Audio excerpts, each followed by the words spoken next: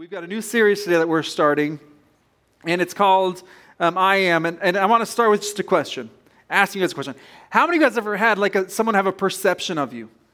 They had a first impression of you, and it wasn't right.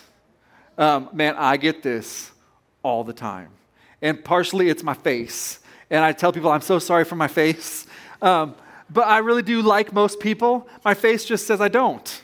But I honestly do. There's been so many times when after I get to know somebody long enough, I'm like, man, I thought you hated me. I'm like, no, if you just get to know me, you'd know I don't. So just clear this up. I don't hate any of you.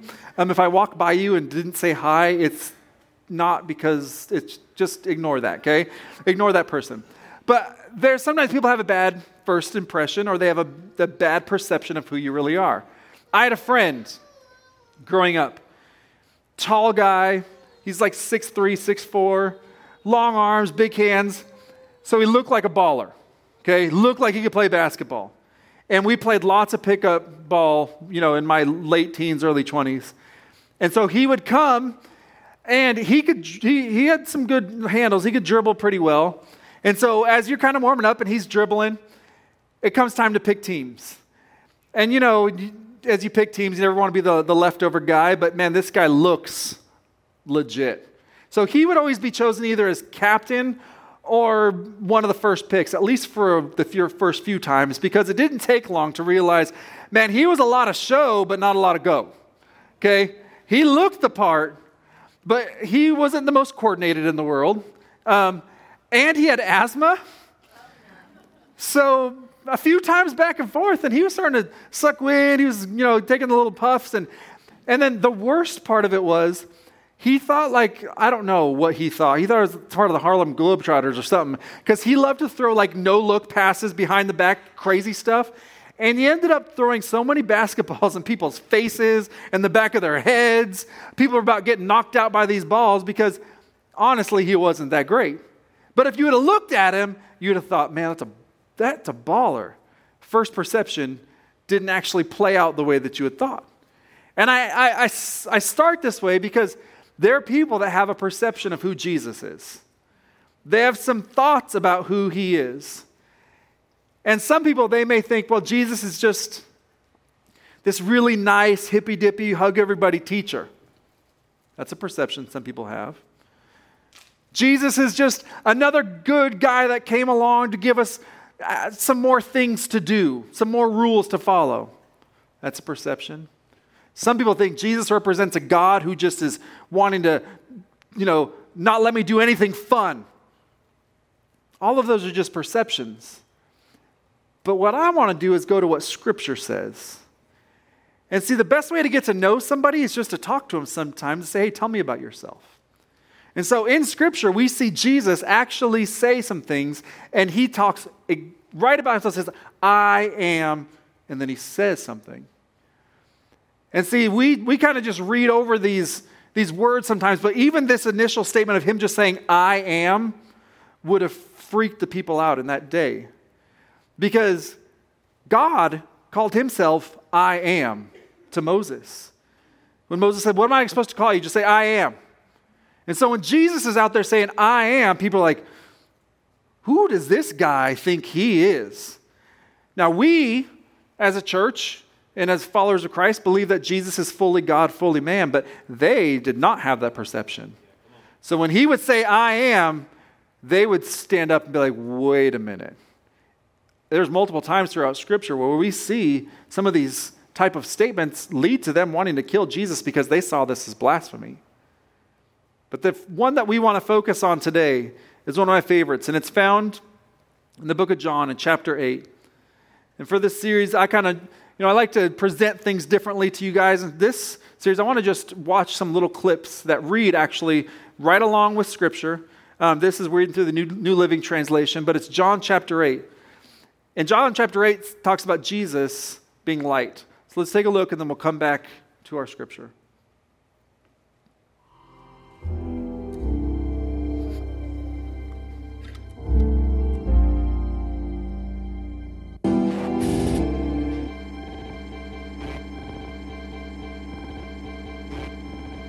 I am the light of the world. If you follow me, you won't have to walk in darkness, because you will have the light that leads to life. You are making those claims about yourself. Such testimony is not valid. These claims are valid, even though I make them about myself. For I know where I came from and where I am going. But you don't know this about me. You judge me by human standards. But I do not judge anyone. And if I did, my judgment would be correct in every respect, because I am not alone. The Father who sent me is with me. Your own law says that if two people agree about something, their witness is accepted as fact.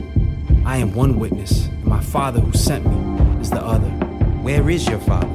Since you don't know who I am, you don't know who my Father is. If you knew me, you would also know my Father. I am the light of the world. If you follow me, you won't have to walk in darkness, because you will have the light that leads to life.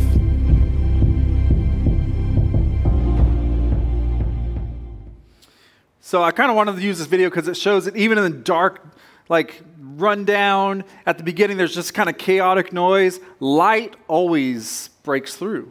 And light shines even in the most kind of hard places. Light always is going to break through the darkness. And in the context of this, Jesus is actually having a back and forth conversation with some of the religious leaders. They're challenging him again because he's saying these I am statements like, what are you talking about? But we're going to focus in just on the very beginning of this. John 8:12. It's Jesus saying, I'm the light of the world. Whoever follows me will never walk in darkness, but will have the light of life. God, you speak through this scripture. God, we invite you to take this service over, God. God, we thank you and we praise you. In Jesus' name, everybody said, amen. So to understand kind of this statement that Jesus is making in John 8, it's important for us to get the whole context. And so for that, we need to go backwards to John chapter 7 to see what's actually taking place. So in John 7, Jesus and his disciples have just attended a festival. It's called the Feast of Tabernacles. And let me just explain in a nutshell, what they were celebrating as the Jewish people, they were celebrating the time that they wandered in the wilderness and God provided and took care of them. And so this Feast of Tabernacles was a celebration that even through the wilderness, God still provided and took care. So they would do all these kind of reenactment things. A lot of them would stay in tents like they would have had to do in the time of the wilderness. They would do other ways to just remember that God is faithful and good even in hard times. And so it's kind of this beautiful celebration, all just in remembrance of who God is. And one of the traditions they had where there were these huge lamps. The lamps at this feast, so they would light these huge lamps to remember that God led his people in the wilderness through fire and smoke. And so they would light these huge lamps to help them remember that God is a light that leads the way. And on certain nights of this ceremony, they would light these 4 huge lamps in the temple's court of women, and there would be a huge celebration. I want you to think about this. There's just music, there's dancing, there's excitement. And it's happening in the evening, and the light of these huge, they're just passing and permeating all throughout the city.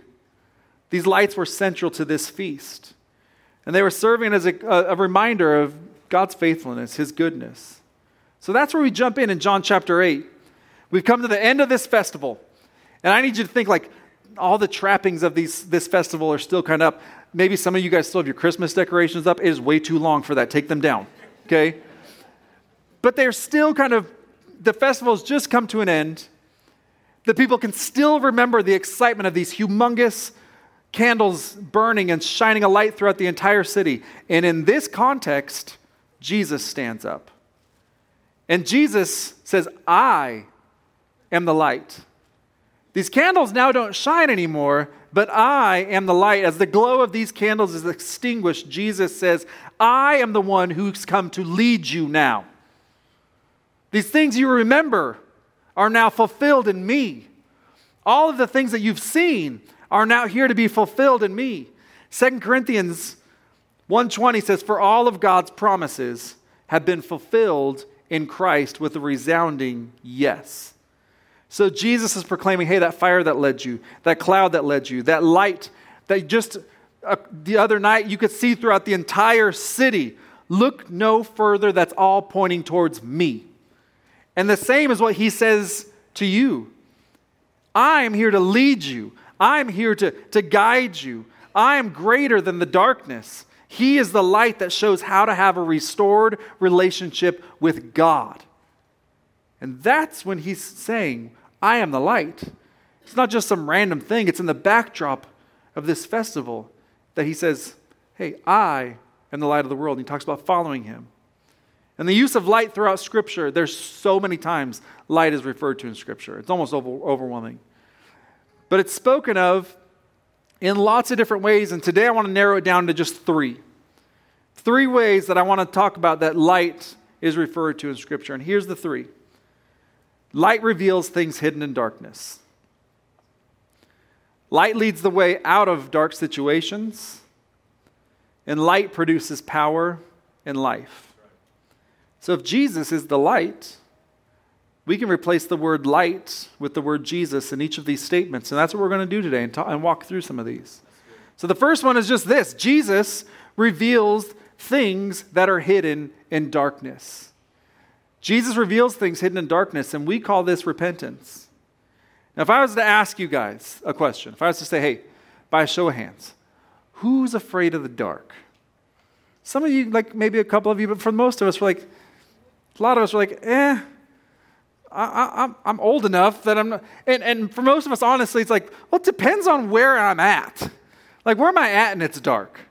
Because some of you guys are like, I'm not afraid of the dark. Let me put you in the woods, like with nothing else around you, pitch black, and all of a sudden you start hearing crunching leaves. Y'all say you're not afraid until Bambi walks by and you wet your pants, okay? But the truth is, for some of you guys, you've worked in the woods, maybe you've hunted in the woods, and so the darkness of a forest, it doesn't faze you, it doesn't scare you. But the truth is, it used to. A lot of people are afraid of being in a big dark building, like maybe a big church at night in the dark with all the lights turned off, and that kind of just doesn't feel good to them. It's unsettling. Man, I've been in so many dark churches on lockup duty because I was the low guy on the totem pole and you had to be there last. I've been in so many. A dark church does not faze me at all. But the truth is, it used to. Most of you, if it came down to it, your bedroom being dark, that doesn't faze you. I mean, you know how to even get up and not bang your shins against the furniture in your bedroom. You know the path to go. Because you're fine with it. You understand, hey, a good bedroom is a dark bedroom so I can sleep. And so you're not afraid of the darkness of a bedroom anymore because you used to. And the reason I'm saying this is in our spiritual life, we can have dark places, secrets, habits, spiritual shadows that no longer bother us, but they used to. We've simply become comfortable living in those dark areas. Think about it. Like, you used to be afraid probably to be in your bedroom in the dark when you were a little kid, but now you've just become comfortable in it and it doesn't bother you anymore. Some of us have sin areas in our life that have become so comfortable and familiar that we just aren't even bothered by them anymore. We actually might even find comfort in those areas. And if we're not careful, we end up just sitting in those shadows of personal sin. And they become familiar. They become comfortable. We learn to hide in them. And I'd say, man, let Christ's light illuminate and shine in those dark areas. Step out of those shadows. Step in to just step out. No more darkness. I'm going to step into the light of Jesus. 1 John 1:7 says, if we walk in the light as he is in the light, we have fellowship with one another. And the blood of Jesus, his son, purifies us from all sin. So when we walk in the light, our relationships with others improves and we become closer to Jesus. This isn't about you becoming a better person either. This isn't about you becoming a better person or you feeling bad about yourself. This is about you following in the light of Jesus. It's about being free from having to live in those shadows. And let me tell you, it's not just a one-time act of repentance. Some of you guys have even shut this off. You're like, I am a follower of Jesus. That's great. Every day we need to wake up and be repentant. And it's not a repentance of saying, I'm the worst person, I'm not good enough. It's a repentance of every day saying, God, check my heart. I don't want to live in any shadows. If you see any, shine that light there so I can step out of it. We wash our hands every day to keep our physical body clean. We need to repent on a daily basis to keep our spiritual lives pure. Every day. It doesn't have to be something hard. It's just, God, these hands are your hands. My voice is your voice. You direct my path. It's every day. Just renewing your relationship with Jesus.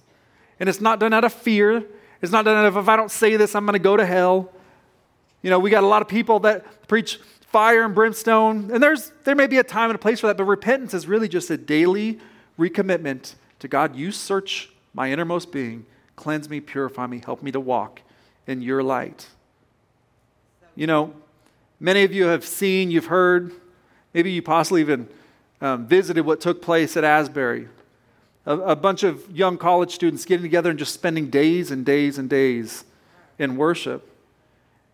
And when you have an encounter with God, you know, it just changes everything. But I want you to hear me on this. And I'm not speaking, if you visited or you watched, you know, I'm not speaking against you or this at all. I'm excited for you. I hope God is doing some things in your life. But I paid attention to this revival. I've studied past revivals. And what I've seen time and time again is if we want to see the Spirit of God break out, we have to develop an urgency of repentance.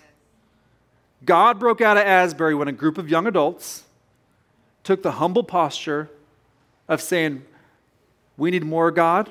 We repent of all the things that we've made it. So if you've driven over there, I'm glad you visited, but hear me on this. God moving is never about a place. Never.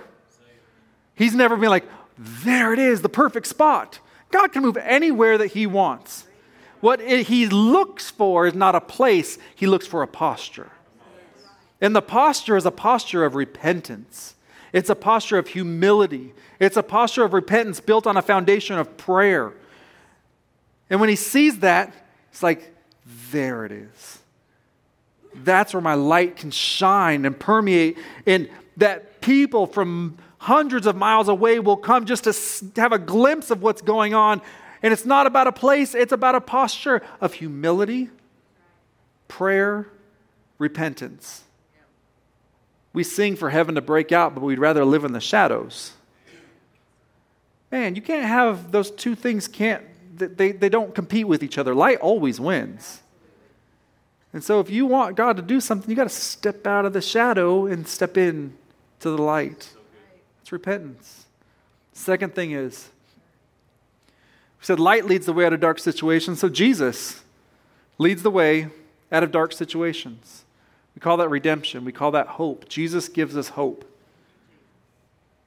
So just a story. About 10 years ago, we were moving across country. We had lived in Georgia, and we were moving up to Washington State. So that's about as far as you can get. And so we were driving across country, and I'm driving the mommy missile. That's what we call it because it's really just a minivan. And it's about exactly this time of the year in February. And so driving across country in February can be all kinds of fun because you can go from tornadoes to blizzards it's not the greatest time of year to drive across country, but we were making it across. And also, like when you drive across in the winter, days are a little bit shorter, so darkness sets in a little bit quicker. And as you go north, you know, the days are just even a little bit shorter than that. So we had to do a lot of our driving in the dark, which, you know, you got headlights, things are okay. Well, one night, we're driving through Wyoming. And Wyoming and Montana are like you drive through them forever because they're humongous states. And we're driving across, and you know, in the day there's already snow on the ground, but it's so beautiful, and you see these rolling hills of snow and everything. It's just like you're in this giant winter wonderland. And then night comes, and we're driving, and then all of a sudden little snowflakes start hitting my windshield. And if you've ever driven through on the highway in Wyoming, there's nobody usually out there. I'm like, I could sit on this highway for 20 minutes and nobody's going to touch me. Like, it seems like you're out there by yourself. And the snowflakes start to hit, and it's dark. And I think, man, I've driven in snow. This isn't a big deal. I lived in Wisconsin for a while. I can handle this. But the snowflakes that started became bigger, heavier, faster. Before you knew it, we're in a blizzard. My windshield wipers can't keep up, and the road quickly becomes just white. No lines. All I see is white everywhere. And I can't tell even where the road is, because at this point, there's white over here, there's white over here. I'm like, and it's not exactly straight, it's a little bit curved, but I'm like, I could drive right off the road, and I'm just starting to panic. You got to think white knuckle. Everything clenched. Everything, guys. Yes. So I'm like, I'm going to die someday, but this better not be the day. I got my wife, my kids, and your heart's starting to beat because what seems so beautiful and the darkness becomes really confusing. I can't see anything. My headlights aren't helping. Usually if there's a car in front of you, you can kind of follow their tracks. But nothing. So we start praying, God, we don't want to die today. I don't know what you're going to do. And I'm like, I can't just stop because there's these big, the only other things I've seen is trucks. And if I'm stopped, they may not be able to stop, and they might just hit me. So I'm just kind of going as slow as I can. And we're praying, God, do something. I need something to focus on. There's no distant lights of a city. If you've ever been in Wyoming, there's a whole lot of nothing. There's no road reflectors. I have no way to know where I'm at. I'm totally disoriented. And as we're praying, all of a sudden, I see flashing hazard taillights of a big white truck. And I'm like, thank you, God. Because I'm following now, I see lights. And a little bit of light brought me a whole lot of hope. And it's making marks in the road that I can at least just follow the tread of the tires. And I figure if they go off the road, they're going off first. But I follow it through the snowstorm, and finally we get, and the snow starts to lighten up, and now it's more just to a little bit of a spattering. And those lights of those trucks, I think I was just so overwhelmed mentally that I don't even know where that truck went. It probably just pulled off. But all I know is I'm never going to give coincidence God's credit. It might have just been a coincidence, but I'm still going to give credit to God because God's good no matter what. But here's what I realized. Man, a little bit of light brings a whole lot of hope when you're disoriented, when you feel lost, when you feel hopeless, when you feel like things are out of order and chaotic. And some of you guys in your life, you may feel that right now, and you're like, man, things feel chaotic. I feel lost. I don't know what's going on. Jesus says, hey, I'm the light. Come follow me. I'm going to offer you hope. I'm going to offer you restoration and redemption. Don't let darkness be the thing that hides what is beautiful, because this is what darkness can do. Darkness can hide what is beautiful and confuse our understanding of what's real. That's a good word. Man, I was in Wyoming surrounded by beautiful, rolling hills of snow, but all of a sudden the darkness set in, and I was completely confused of what was going on. There are things in your life that are good. You have things in your life that are worth celebrating. But when you're blinded by the darkness that our spiritual enemy wants to confuse us in and wrap us up in, all of a sudden you don't even see the beautiful things around you. You see complaining, you see judgmentalism, you see all of this stuff. And God's saying, hey, follow my light. I don't want you to be confused by all this mess. The Lord is our light and our salvation. Whom shall we fear? That's what Psalm says. I don't have to be afraid when I'm walking in the light. The light was at the beginning bringing order when there was chaos. Genesis 1. Verse 2, it says, "Now the earth was formless and empty, darkness was over the surface of the deep, and the Spirit of God was hovering over the waters, and God said, 'Let there be light.' There was light, and order started to come back to chaos." Some of you guys feel like my life is empty, my life is void, and God's saying, that's why I sent Jesus, the light of the world that you can follow, and he can bring order. Go try putting a 1,000-piece jigsaw puzzle together in the dark of your closet blindfolded. That's how some of us are living our life, though. We're trying to order our life and put it together, completely living in the dark. You turn on the light, you take off that blindfold, and there's still a lot of things to put together, but at least you can see where to start. If you're living a life that right now you're feeling a little confused and hopeless, let me introduce you to Jesus, who gives us hope. Who says, hey, come follow me. Come be in the light. A little bit of light. Let that ring in your head. A little bit of light brings a whole lot of hope. Third thing, if light produces power and life, then that means Jesus produces power and he produces life. We call that restoration and purpose. Jesus came to restore you. Jesus came to give you purpose. And here's the incredible thing.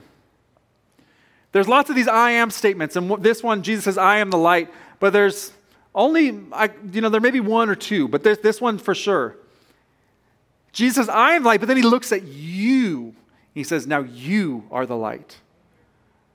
This is one of the ones where he projects it back onto you, and he says, now you go be the light. Matthew chapter 5, verse 14. It says, you are the light of the world. A town built on a hill cannot be hidden. Neither do people light a lamp and put it under a bowl. Instead, they put it on a stand and give it to everyone in the house. In the same way, let your light shine before others, that they may see the good deeds and glorify your Father in heaven. Jesus says, I'm the light. And then he turns to you and he says, you are the light. We've all kind of seen those solar-powered path lights that they sell like Lowe's. If you just set those in a dark closet and then take them out at night and put them there, they're not going to do anything because they haven't been powered up by the source. And some of us, I tell you guys, be generous. I say God wants you to be people that are inviting people to church and that are sharing the good news of Jesus Christ. And you don't do it because you're not actually plugged in enough to the source. Stay connected to the source.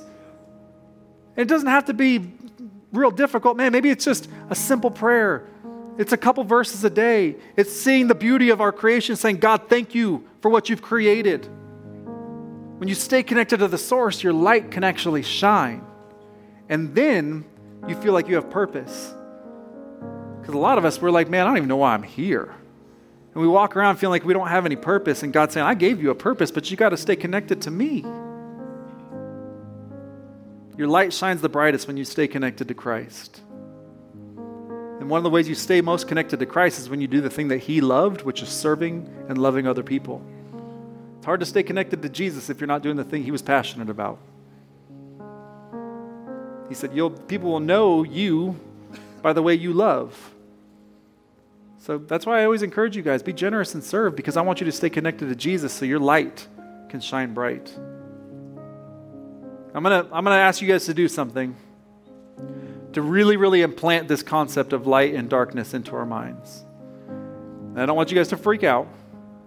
But I'm going to ask them to turn off all the lights and make everything black and dark in here. So if they can do that, go ahead. Turn off all the lights. If you're online, don't freak out. We're turning these off. Turn off my iPad. So there's little glimmers of light in here, but for the most part, it's dark. And if I walk around this stage enough, I might fall off and break an arm. And then you'll be in trouble. But if we sit here for a couple minutes, here's what's going to happen. Our light, it doesn't really change. It's still super dark. But we start to see.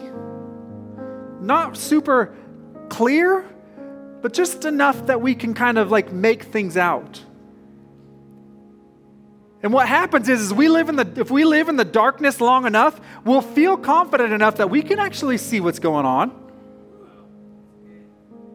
It becomes comfortable to us.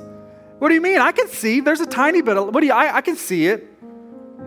And some of us are living this way, and we're in the darkness, and we've lived in it so long, we become confident and comfortable that now I feel like I can walk around this stage just fine.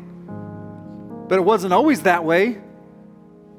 When we first turned those lights off, man, I was a little nervous. But we've been in the darkness long enough that now a lot of us, we can make out the person next to us. You can see me up here because we've become accustomed to the dark. So let me start you off there. No more accustomed to the dark. God has something better for you. He doesn't want you stumbling around. He doesn't want you having to squint and try to just make something out. No more living in the dark. Amen. But the second thing I told you guys is a little bit of light brings a whole lot of hope.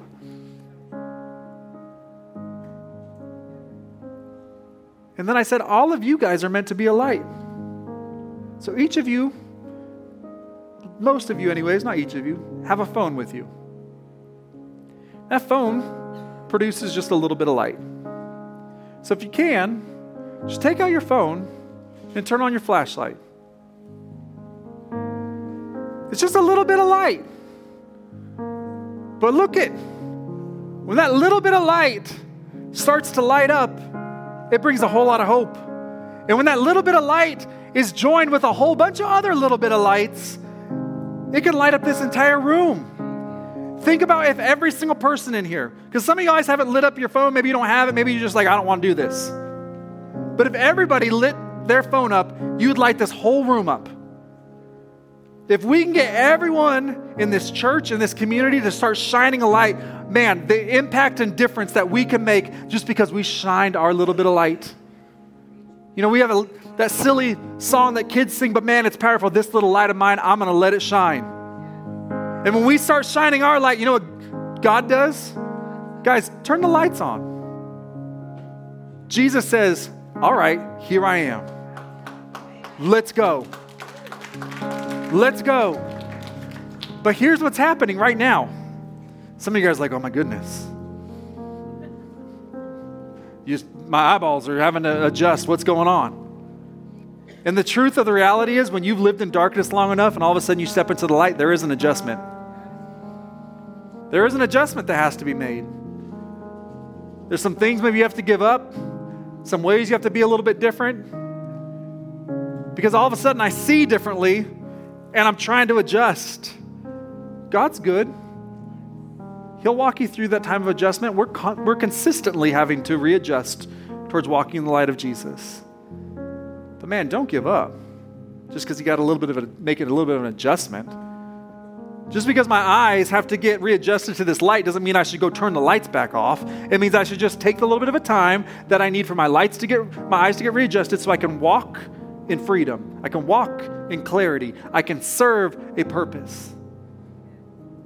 So those are the three things I want you guys to take away from this and remember from this. The first one is just that. Repent. Daily, let's just say, God, more of you, less of me. It could be that simple. Wash me, cleanse me, make me yours. Step out of the shadows. Don't get comfortable in that darkness. Get comfortable in the light. Second thing is just follow. Never forget, a little bit of light brings a whole lot of hope. And the third one is just shine. And your light shines brightest when you stay connected to the source. Like I said, somebody here really needs something from this message, and I don't know who it is, but it's driving my spirit crazy.